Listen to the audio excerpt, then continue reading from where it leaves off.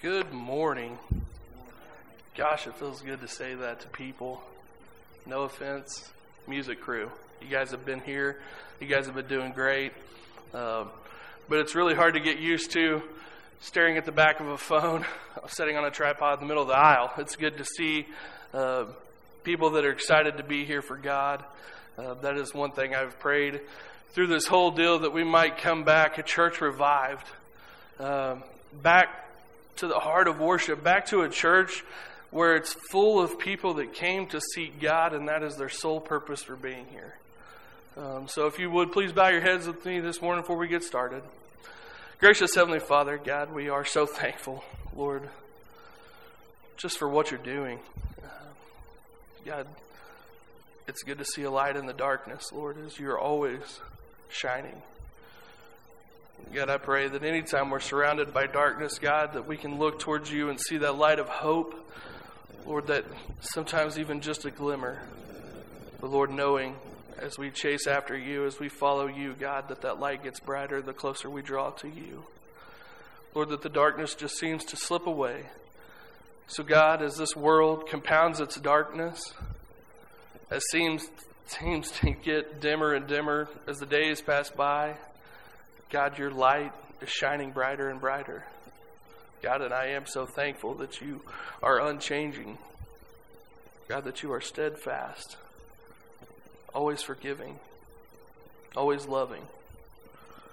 Lord, and I pray that everything that has been done so far this morning, Lord, has brought honor and glory to your name. Lord, I pray for a church body that solely seeks you and nothing else. God, I pray that through these times that we would be changed. God, that this wouldn't be a time of dismay or disassembly, Lord, but the Spirit would grow stronger in you. Our desires would grow stronger to walk towards you, to get in your word, Lord, to talk to you, to praise you, to honor you, and glorify you. Lord, I pray that you would guard hearts and minds this morning. Lord, that you would walk us through your word according to your will and your purpose, not our own. Lord, I pray this morning that you be with the ones that couldn't be here. Lord, that they would feel your love and that you would lift them up. It's in Jesus' name we pray. Amen. I've seen several things, listened to several pastors through all of this. One of the best things that I've heard and kind of where I've been from the get-go, come off a meme through Facebook, but it said, don't just go through it, grow through it. And we have an opportunity now more so than ever in our recent history to grow as a church body.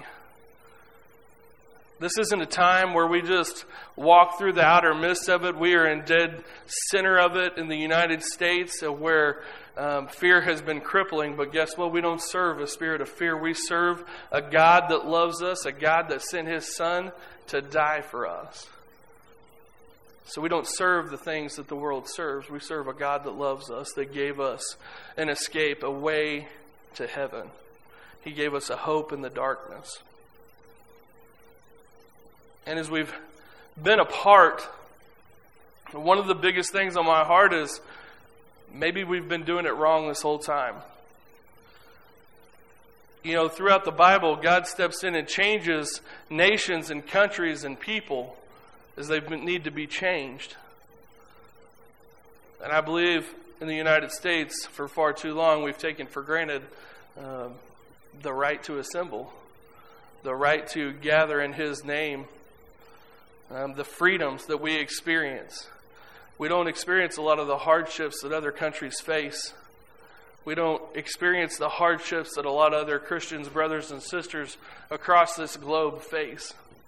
I believe that we've dipped the tail of the rope in it compared to what everybody else faces. But I believe through this time that God is trying to send a wake-up call to not get comfortable, to not get complacent, to not get stuck in a rut, to desire God for all that He is, whether you are in a building or out of a building, whether you're gathering together or by yourself in a closet. See, I believe that we have prime opportunity to grow through this experience and this tragedy as many people have lost their lives, but I believe God is shaking the United States saying, you're not more powerful than I am. I am the same God that I have always been, and I desire a people who desire me. See, I heard a pastor talk about the other day, the pain and the suffering that happens in this world is not a result of an unloving God. It's a result of people not willing to follow God. Because if that was the case, we have doctors in the United States, there would be no sick people, right? And because we have dentists, there would be no cavities. But see, that's just not how it is. People have to actually go to these people to get healed and to get fixed. See, God calls us to Him, but we have to go to Him to be healed. We have to go to Him to be fixed. We have to go to Him broken, afraid, and alone, seeking His guidance and His love and His mercy and His delicate hands to gently piece us back together through the brokenness that we are. See, desiring God is one of the things that I believe that the church is missing the most. That as we have been apart, I pray that the desire to be in God's presence would grow. That's the one thing that I've been praying for this church body and churches across the country and all the children of God who proclaim His name, that the desire inside of each of us would grow through this. That we wouldn't just go through this and take a vacation from Scripture and get out of His Word and not pray as much because we're not having to go to church as much, and we don't have to put on the fake smiles and the fake I love yous and the hugs, and we don't have to mask ourselves. But I prayed that we would truly find a sense of needing God. That our needs wouldn't be for a building or an assembly, but our needs would be for the grace and the mercy that God provides. See, all too often I feel that people are coming to church just because the doors are open, that they want to see other people, that they want to sing, but the true purpose is here to seek God, to honor God, to praise God, to dig deeper in your own relationship with God. That's the purpose of the assembling with like believers such as yourself, that your minds and you bring the Spirit with you. See, I believe all too often that we just show up to church expecting the church to fill us, when indeed we should start filling and allow the Spirit of God to fill us at home, and then we bring it to the church and fill the church with it.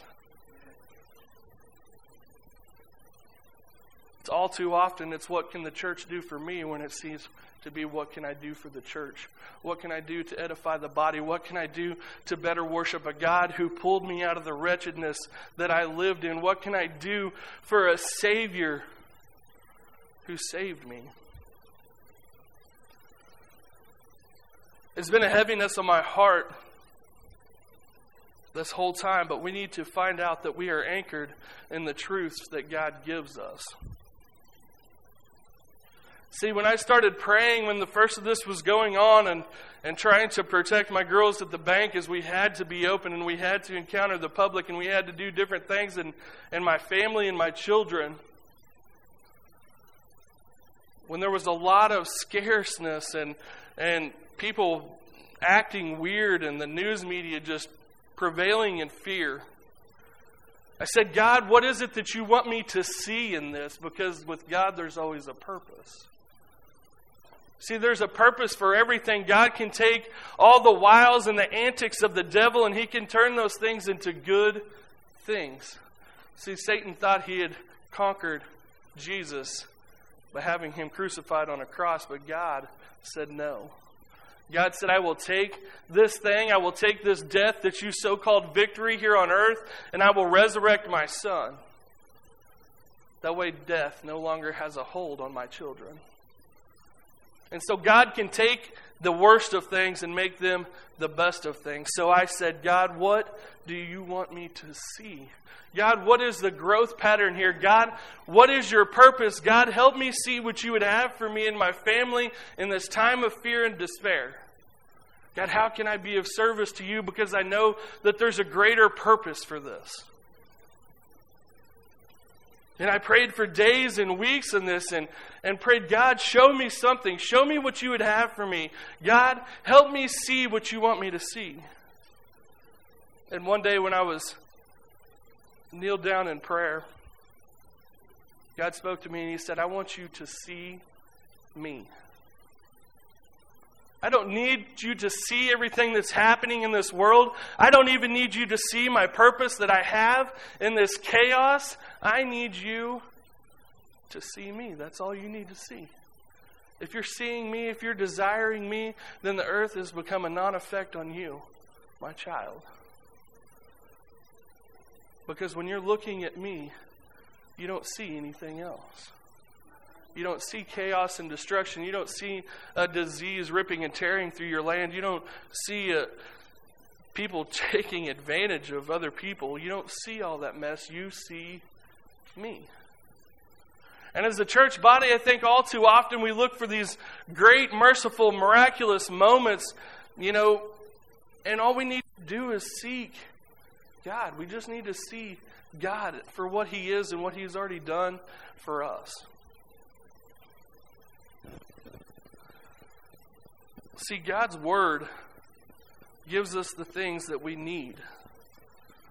God's Word gives us the promises and the reassurance that He is the God that He says He is.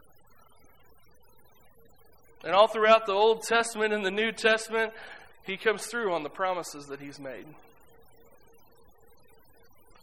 But we got to stay steadfast in our seeking and diligence in reading the Word of God to know these things, to find comfort and refuge in times of turmoil and chaos. Because see, if you seek comfort from the news, you're not going to get it. If you seek comfort from the world, you're not going to get it. You're going to get a heightened sense of anxiety and depression and fear. But none of that is of God. In Psalms 119, verse 105, it says, "My word is a lamp for your feet and a light for my path." In James 1:21, it says, "Turn from your wickedness towards my word, and don't just be hearers of the word only, but be doers of the word." Psalms 119:9 says, "How do the youth stay on the path of purity? By living according to my word."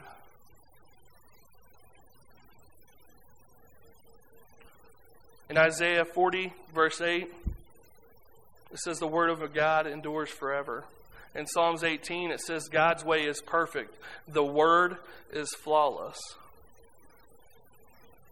In Matthew 7:24, I'm going to read a little short story. It says, "Therefore, whoever heareth these sayings of mine and doeth them, I will liken unto him a wise man which built his house upon the rock. And the rain descended, and the floods came, and the winds blew and beat upon the house, and it fell not, for it was founded upon the rock." See, you can spend time in the Word of God without seeking God. You can spend time singing praises without seeking God. See, our true purpose is to seek after the things that God would have for us, because He said those that will be saved are the ones who do the will of the Father. Coming to church is not going to get you to heaven. Reading God's Word alone will not get you to heaven, although it tells you how to get there. But you have to truly seek and desire God. I was having a conversation with a guy in the grocery store yesterday. He's starting to preach a little bit. And he said, "Man, I just don't know why God chose me." He said, "I'm so flawed. I've got such a broken past." I said, "Brother, you and me are equals." I said, "Because we've all sinned and fallen short of the glory of God. But it's not to our purpose or our design, but it's to God's purpose and God's design." See, we don't stand on our own strength and understanding, but we stand on every word of God. See, He says you won't live by bread alone, but on the Word of God.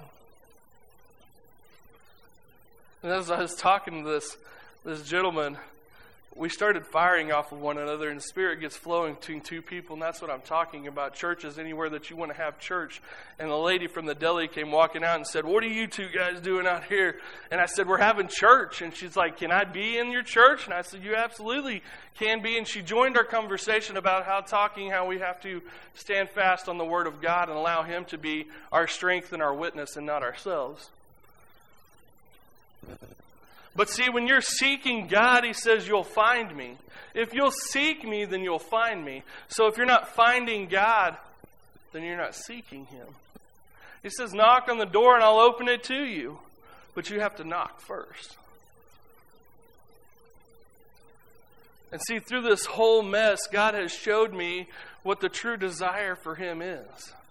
See, I don't desire to stand on a stage behind a pulpit and preach the Word of God, but I desire God's will on my life. And this may last another 6 months, or this may last another 60 years, but guess what happens? I will always be a child of the King. Whether I'm standing here, or I'm sitting out there, or I'm panhandling on the street, I will be a child of the King because God has blessed me righteously. Because see, the things of this world, whether our new house stays or goes, or the side-by-side we bought gets taken back and we lose everything. See, I don't lose my salvation in earthly things. Because God gave it to me. And what God gives me, the earth cannot take away. So when God says, "I don't give you a spirit of fear," He means it. When He says that you can find refuge in me, He means it. He said, "Don't forsake the assembling together." And for far too long, we have forsaken the assembly, seeking and desiring a lot of other things besides God Himself. But I believe now we have an opportunity to change, to be changed, to allow God to change the effectual way that we do things, the way we speak to one another, the way we preach to one another, the way we read the Word of God. See, the change has to come on our side. Because eternity isn't changing. Heaven isn't changing. My hope in Christ isn't changing. The gift of salvation isn't changing. But we have to change the way we seek and desire God. Because I believe that Christ is coming back and He says, "I want a spotless and blemishless bride. I want to come back and receive my children." Are you awaiting that day? Are you preparing today for the second coming of Christ? When He comes back and He gathers His children? Or do you think it's far off and that you have time? See, that's what we don't know. And I fear that far too many of us are saying it's way off out there. We never know when it's going to happen. And I believe that God didn't tell us when it was going to happen because we would do what we're doing now. We would become slothful. We would become weakened. We would become desensitized. Until we were like, "Oh, that's next month. We got to get around now. I've done whatever I've wanted to for the last 60 years of my life, but Christ is coming back in July, and I've got to get ready." See, He wants a people, children that are always seeking and desiring to build in Him and His mercy and His grace, knowing that they don't stand on their own strength alone, but they're on His strength and His time and His timeline. We have to take time to seize the opportunity. We have to take time to seize the opportunity that God has given us. In John chapter 4, verse 23, it says, "But the hour cometh, and now is, when the true worshipers shall worship the Father in spirit and in truth, for the Father seeketh such to worship Him." God is a spirit, and they that worship Him must worship Him in the spirit and in truth. See, these falsified things that we want to look good on the outside. We want to look good. We want to look like we're raising our hands in praise, and we want to look like that we follow God because we come to church every Sunday and we're here on Wednesday night, but the desire is really not inside of us. See, we're seeking to please man versus seeking to please God.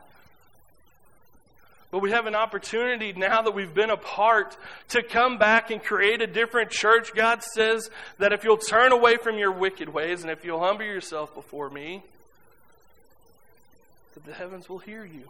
And you'll hear the land. And He'll heal the land. The time is now for God's children more than ever to start seeking and desiring Him. I'm going to get into Matthew chapter 14, I'm going to start in verse 22. I know I didn't say that, but I'm going to start back in verse 22. And we're going to see what happens when we look towards Jesus. Matthew chapter 14, starting in verse 22, it says, "And straightway Jesus constrained His disciples to get into a ship, and to go before Him on the other side, while He sent the multitudes away.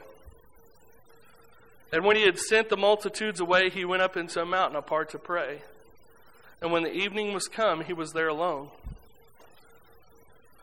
But the ship was now in the midst of the sea, tossed with waves, for the wind was contrary." So the sea is starting to get angry. There's starting to be a storm brewing, and the ship that His disciples are in is starting to get tossed back and forth. In verse 25, it says, "In the fourth watch of the night, Jesus went unto them, walking on the sea." God showed me something else this morning as I was reading this scripture, and then for some reason it said, "In the fourth watch of the night," stuck out to me, and I thought, why is that important? Why is it important that the fourth watch of the night is so important? Why is that sticking out to me this morning? And then I thought, Mom always told me as we were growing up that everything gets worse during the nighttime. If it's a sickness, then it gets worse during the nighttime. Your decisions get worse during the nighttime. Amen? As we go into the darkness, things become more fearful, more scary. And a lot of the time, the bad gets amplified in the darkness. So I thought, if it was daytime and His disciples could see what was happening, they might be able, I don't know how far out they were, but if they were being tossed to and fro by the waves, they might be able to see land. And that might be important because that might give them a sense of less fear that, we're right here, we can make it to shore. But it was in the darkness where they couldn't see anything. It was in the darkness where they couldn't see anything. They didn't know where they were. All they knew is that their ship was being tossed about by the waves and the winds. And then Jesus came to them, walking on the sea. In verse 26, it says, "And when the disciples saw Him walking on the sea, they were troubled, saying, 'It is a spirit,' and they cried out for fear." I can't imagine what they were seeing. I was trying to envision this morning what they were actually seeing, because we know that God is light. So if Jesus is coming, walking across the water, is He glowing? I don't know. This is just questions. This is where my mind goes, guys. I try to paint vivid pictures in my mind, but I can picture that Jesus is coming across the water, that these guys are terrified, and out of the darkness comes this light, and they have no clue what it is.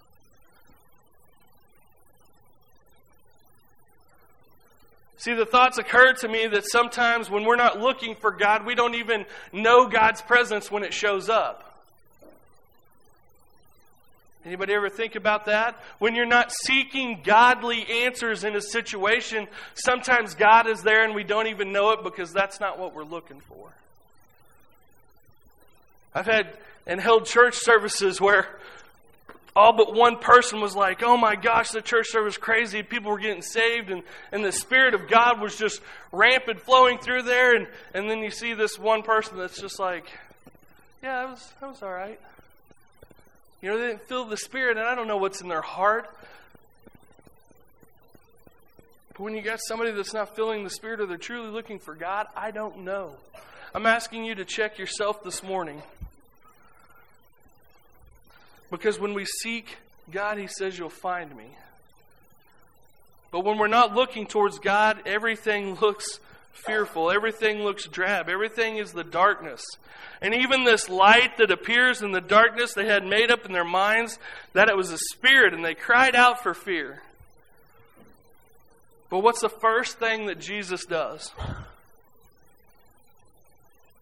The first thing that Jesus does in reference to their fear, it says, "But straightway Jesus spoke unto them, saying, Be of good cheer, it is I, be not afraid." He knew their hearts. He knew what they were thinking. He says, nope, stop right there. You've got me. I'm here. There's no reason for you to be afraid because I'm here. That's like our kids, sometimes they have bad dreams. And they come into our bedroom in the middle of the night, right? And they're scared, a lot of times crying. And they're seeking that place of comfort. They desire comfort and familiarity. And you can go back into that same room, back in that same lighting, back to where that same closet is. And you can lay down with them and they're okay. Because why? Because they feel comfort in your presence. And so when we have the presence of Jesus and the Spirit of God in our presence, we can find comfort in any situation. So the first thing Jesus did was quiet their fear. Why? Because fear has no presence or has no room in the presence of God. Because it's not of God. So the first thing Jesus does was gets rid of the spirit that was not of Him. We have to remember sometimes in a healing process, we have to get rid of the spirits that are not of God. Because whether we want to admit it or not, or whether you're at in your walk with God, that there is other spirits and principalities that take place on this earth, and sometimes you have to get down on your knees and proclaim your space, this territory of God. You have to cast out the other spirits and tell them to leave so that you can get back in the presence of God. And we do that through the power of Christ our Savior. And so the first thing Jesus did when He approached them was cast out a spirit of fear because it is not of Him. He cast out what was not of Him and said, be of good cheer. I can imagine this as Jesus walking up and, I don't know, it's just kind of funny to me that, He's walking across the sea and the storm is ravaging their ship and they're afraid that they're going to die. And at first they thought it was a spirit. And then Jesus walked up. He's like, be of good cheer. Like, what's happening? Why are you guys so afraid? Like, I don't get it. Just yesterday you were with me and you seen the miracles of me feed the 5,000. Like, why are you afraid? I don't know, I just thought it was funny when Jesus walked up and said, be of good cheer, be not afraid. Just like it was nothing. Because there is no spirit of fear in God's presence. So if we're in God's presence, we shouldn't have a spirit of fear with us. And in verse 28 it says, and Peter answered him and said, Lord, if it be thou, bid me to come unto thee on the water. In other words, Jesus, if it's you, allow me to walk on the water towards you. Why did Peter have to ask? Has anybody ever thought about that? Why did Peter ask Jesus to bid him to come out on the water, to walk on the water towards him? Why? Because Peter didn't have that power. Peter didn't have the power to walk on the water, but through Christ, he had the power to walk on water. And that's what we have to remember, is when we're battling things. See, fear is all in this world. Fear is all in the earthly realm. But when we seek Christ and we have Christ in us, fear is not a part of us because it's not a part of Christ. So in these perilous times, instead of growing farther and farther apart in a spirit of fear, we should be drawing closer and closer and closer to God, because the closer you get to the light, the better the light reflects. The better the Spirit gets. But Peter had to ask it of Jesus because it wasn't Peter's power, it was Jesus' power. Through Jesus was the only way that Peter could walk on the water. That's why he said, Lord, if it be thou, bid me to come unto thee. In verse 29, and he said, come. And Peter was come down out of the ship. He walked on the water to go to Jesus. At that moment in time, I have to believe that Peter no longer remembered that there was even a storm around. He was so focused on Jesus and what Jesus would say that he wasn't even remember that he was on a ship. He didn't know that there was a storm going. Why? Because he was dead-centered, focused on Jesus' response. And so I ask you through this, if you're so dead focused on God's response to this situation, can you see the things that are happening around you? Because, see, we should be so zoned in on the Spirit of God that we can't see the things that are happening around us, because the things that are going on around us are not a spirit of God, they're a spirit of fear. The news, the media, all these statistics that you're saying, you have no idea who to believe, what to believe, or where to believe it. But you have the Word of God that says it's true, says it's unchanging, and says it will always be there for you. So I get my statistics from here. My statistics say that there's a 100% chance that Jesus is coming back to get me. Amen? That's what I get excited about. Whatever happens in this country, and I was talking to somebody the other day, I don't even remember who I was talking to, but I said everything that I have is a privy and a blessing of God, and He could take it away at any second, and my family would be out on the street. Because all the things that I have is just on borrowed time. Why? Because this isn't my home. This isn't where I build my fortune. I build my fortunes in heaven. I stack up my treasures where rust can't corrupt it. Right? And so everything that we have down here is borrowed, is temporary, that God has allowed us to use while we're here as we walk through a strange land being a pilgrim. That's the things that we have to remember. You know, consider it bad luck or whatever. Some people have some hard strikes against them, but if you look at the life of Paul, man, that dude went through some stuff. He was in prison, got beaten, stoned, and he counted it all joy. He said, count it all joy. Why? Because his eyes were focused on God. In verse 29, it says, when he came, and when Peter was down out of the ship, he walked on the water to go to Jesus. He did walk on the water through the power of Christ. He was walking to his Lord and Savior, Jesus Christ, because he was honed in. He was focused on Christ. Therefore, he had the power of Christ inside of him. In verse 30 it says, but when he saw the wind boisterous, he was afraid and beginning to sink. He cried, saying, Lord, save me. I was just telling him this morning how much I relate with Peter in the Bible as he takes these giant, great strides towards cross and then the faith. And then the next thing you know, man, he's just out there and he's lost it. Like a drunk driver going down the road can't stay in the center, right? Man, that's how I feel. Peter starts noticing the storm raging around him. He starts noticing again. I just think when he stepped out of that boat and onto the water, he was walking on the water. He had tunnel vision. And the only thing that he could see was Christ standing in front of him. And God says as we run our race, we run it towards the things that matter with purpose. And Peter was running towards Christ on that water because that's what he's seen. And then all of a sudden a clash of thunder or whatever it is snapped him out of that trance that he had in Jesus, and he started noticing the winds, he started noticing the waves, and he started looking at the things that were around him versus the things that were in front of him. Because he said, don't lose hope. And the hope we have in Christ is it's laid out before you in things to come as you walk through this world as a pilgrim. Treat it as such, a temporal place where you're at, not a permanent dwelling, because our permanent dwelling is in the presence of God. But all too often we notice the things that are happening around us and we lose sight of the hope that's set in front of us in Christ Jesus.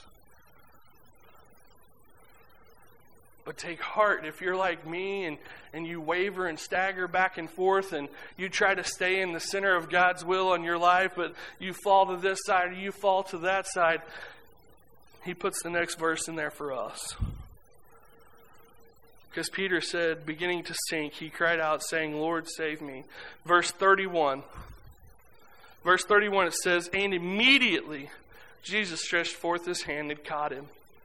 And said to him, O thou of little faith, wherefore did thou doubt? Immediately, When Peter cried out for help that he was sinking, when he cried out for help that the storm was engulfing him, when he cried out for help because the darkness surrounded him, he cried out to Jesus, and immediately Jesus stuck out his hand. See, I believe the scripture that says, "Seek me and you'll find me," is true because God has pulled me from some dark places. He's not saying that you're going to not go into dark places, but He's saying when you turn and you cry out to me and you start seeking me, truly, wholeheartedly, with all your strength and desire, immediately He reaches out His hand to save Peter. And then He says, "Why did you doubt? Why did you doubt what just happened? You were doing so good, you had it. Why did you doubt me?" But see, I think Peter didn't doubt Jesus. I think Peter doubted himself. But we have to remember who we are. We are heirs of the kingdom of God with the saints, he said. That's who we are. We are a child of the one true King with Jesus Christ, our Savior and Lord. We have the Spirit of God inside of us. But sometimes we bottleneck it down. Sometimes we forget who we are because we're looking around at the whole picture when we just need to see God. See, that's what He told me. When you're looking around at everything that's going on and what do I do with my family and what do I do with my household and what do I do with the girls at work and what do I do with my job? He says, you don't need all of that mess. You need to see me, and that's what you need to see. I'll take care of everything else. See, Peter had it at first. He was seeing Jesus, and he stepped out of the boat in faith because he believed in Christ, and he was walking on the water through the Spirit of God, and then he forgot who he was, and he started looking around, and he forgot where he was going, and started looking around, and allowed the outside circumstances to affect who he was. Because, see, Jesus didn't change in that respect. Jesus stayed the same. Jesus was still there, calling Peter towards Him. Peter's the one that changed. He lost his sight. He lost his Google Map pinpoint. He got anchored out on a side road. As he's seen the darkness swelling and encumbering him, we have to remember, stay focused on Jesus. Stay focused on God and what He has for you. And last but not least, stay focused on the hope that is in Christ Jesus that's laid out before us. That's our goal. I want to be successful at work, and I want to raise good kids, and I want to have a great marriage. But all these things don't count for anything if I don't have the love of Christ in my heart, if I'm not carrying the Spirit of God. They're temporal. They're temporal. In verse 32 it says, "And when they came into the ship, the wind ceased. Then they that were in the ship came and worshipped Him, saying, Of truth, Thou art the Son of God." See, Jesus not only stretched forth His hand and pulled Peter out of the darkness that was surrounding him, His very presence ceased the storms.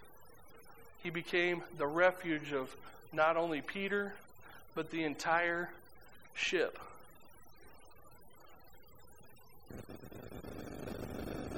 See, as a man of the house, and as a spiritual authority in my household, whenever I seek Christ and invite His presence into my household, it protects the entire ship. God's Spirit in my house protects the entire ship. It doesn't matter if you're a child of the King and you have God's Spirit inside of you. Whoever you're around, they will feel the presence of God as you become a reflection of His light. But I hope as you came here this morning that your one desire was to seek God. I hope that your one desire was to be changed effectually by His Word. I pray that your one desire was to leave a different person than what you came, ascend heights of the Spirit of God, a more focused direction, because that's what I prayed for all of you. That's what I prayed for myself. Because, see, I don't want to do church the way we used to do it, as we can walk in here anytime that we want to. I want to attend a church service like it might be my last church service ever. I want to preach from behind the pulpit like this is the last sermon that I'm ever going to give. I want to talk about God in the way that you guys might be the last people that I talk about God to. And I want everybody that I talk about God to seek and desire His saving grace. Because this might be my last time. This might be your last time. But we have to stay focused. We have to come to church seeking God. Not who, what, when, or how, but God Himself.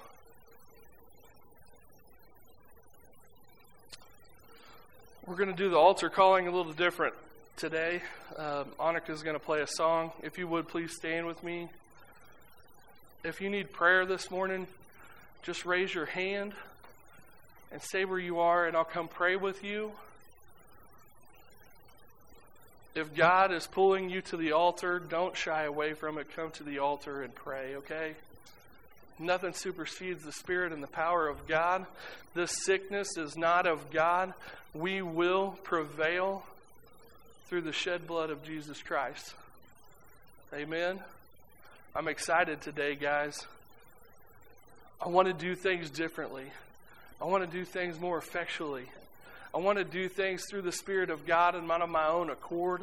And I want you guys to promise me that you'll do the same, that you won't just show up to church just to be at church, but that you'll show up to church seeking the true Spirit of God, that you might effectually be changed, that your family might be changed, that you have new direction and new hope in your life. See, we've been too long without this, and I get all stirred up, guys. I hope you guys get stirred up too. The Word of God is awesome and exciting. It provides hope and protection and guidance through all of these things. Jesus is walking towards you on the water through the storm. You have an opportunity today to step out into that water. If God is pulling you to something, know He's going to pull you through it. He's not going to pull you to it and abandon you. He's not going to get halfway through it with you and then leave you there. He's not going to take you to a situation without first giving you the tools to accomplish the job. Stay Christ focused. Stay focused on the hope that lies ahead, not on the chaos that's the here and now. Church doesn't have to be like it's always been. We can become a church that seeks and have a revival every Sunday. That cars might drive by on the streets and that they can feel the Spirit of God as they drive by and say, what is happening in that place? Because I just felt something awesome. It's not unrealistic. It's not that it can't happen, but we have to bring the Spirit of God with us individually. Start preparing to bring the Spirit of God with you nights in advance, days in advance. I love you guys, and I've missed you guys. We have been praying fervently for each and every one of you, that the Spirit and the desire would grow inside of each of you. That we would be a different church today than we were back in February. That we would be a church that so desires God that nothing else matters. We have the opportunity to start anew today. If you need prayers, raise your hand, but if everybody would, please bow your head and close your eyes.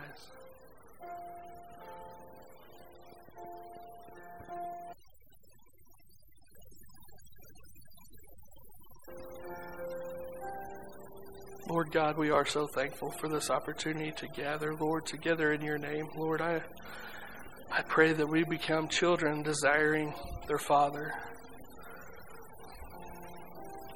God, it doesn't happen all at once. But God, train us, design us, mold us and shape us, Lord.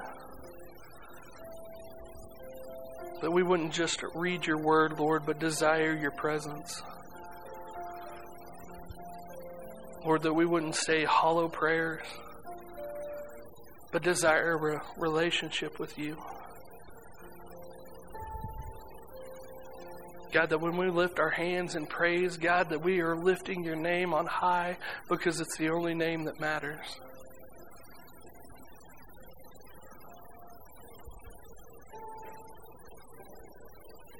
Lord, that our inside is cleaner than our outside ever could be.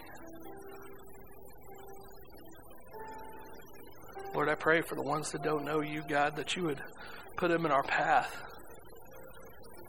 God, that you would open our eyes to see you. Because, God, you're all that we really need to see. I pray that they would be the first thing that we think of in the morning. And the first conversation we have in the day. Lord, and wrapped up by the last thing that we think of at night. As we thank you for another wonderful church service, Lord, I pray for your guidance. Lord, I pray that I can see you more clearly than ever. God, that I would walk towards you.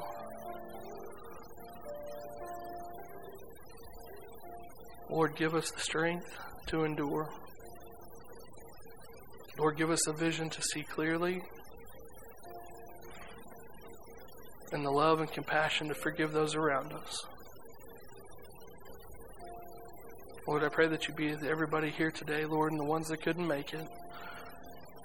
Lord, that you would bless their week and their family. God, that this week would be a prosperous week for the kingdom of God. That as we set out tomorrow to go back to work and the things that we do, Lord, that your kingdom would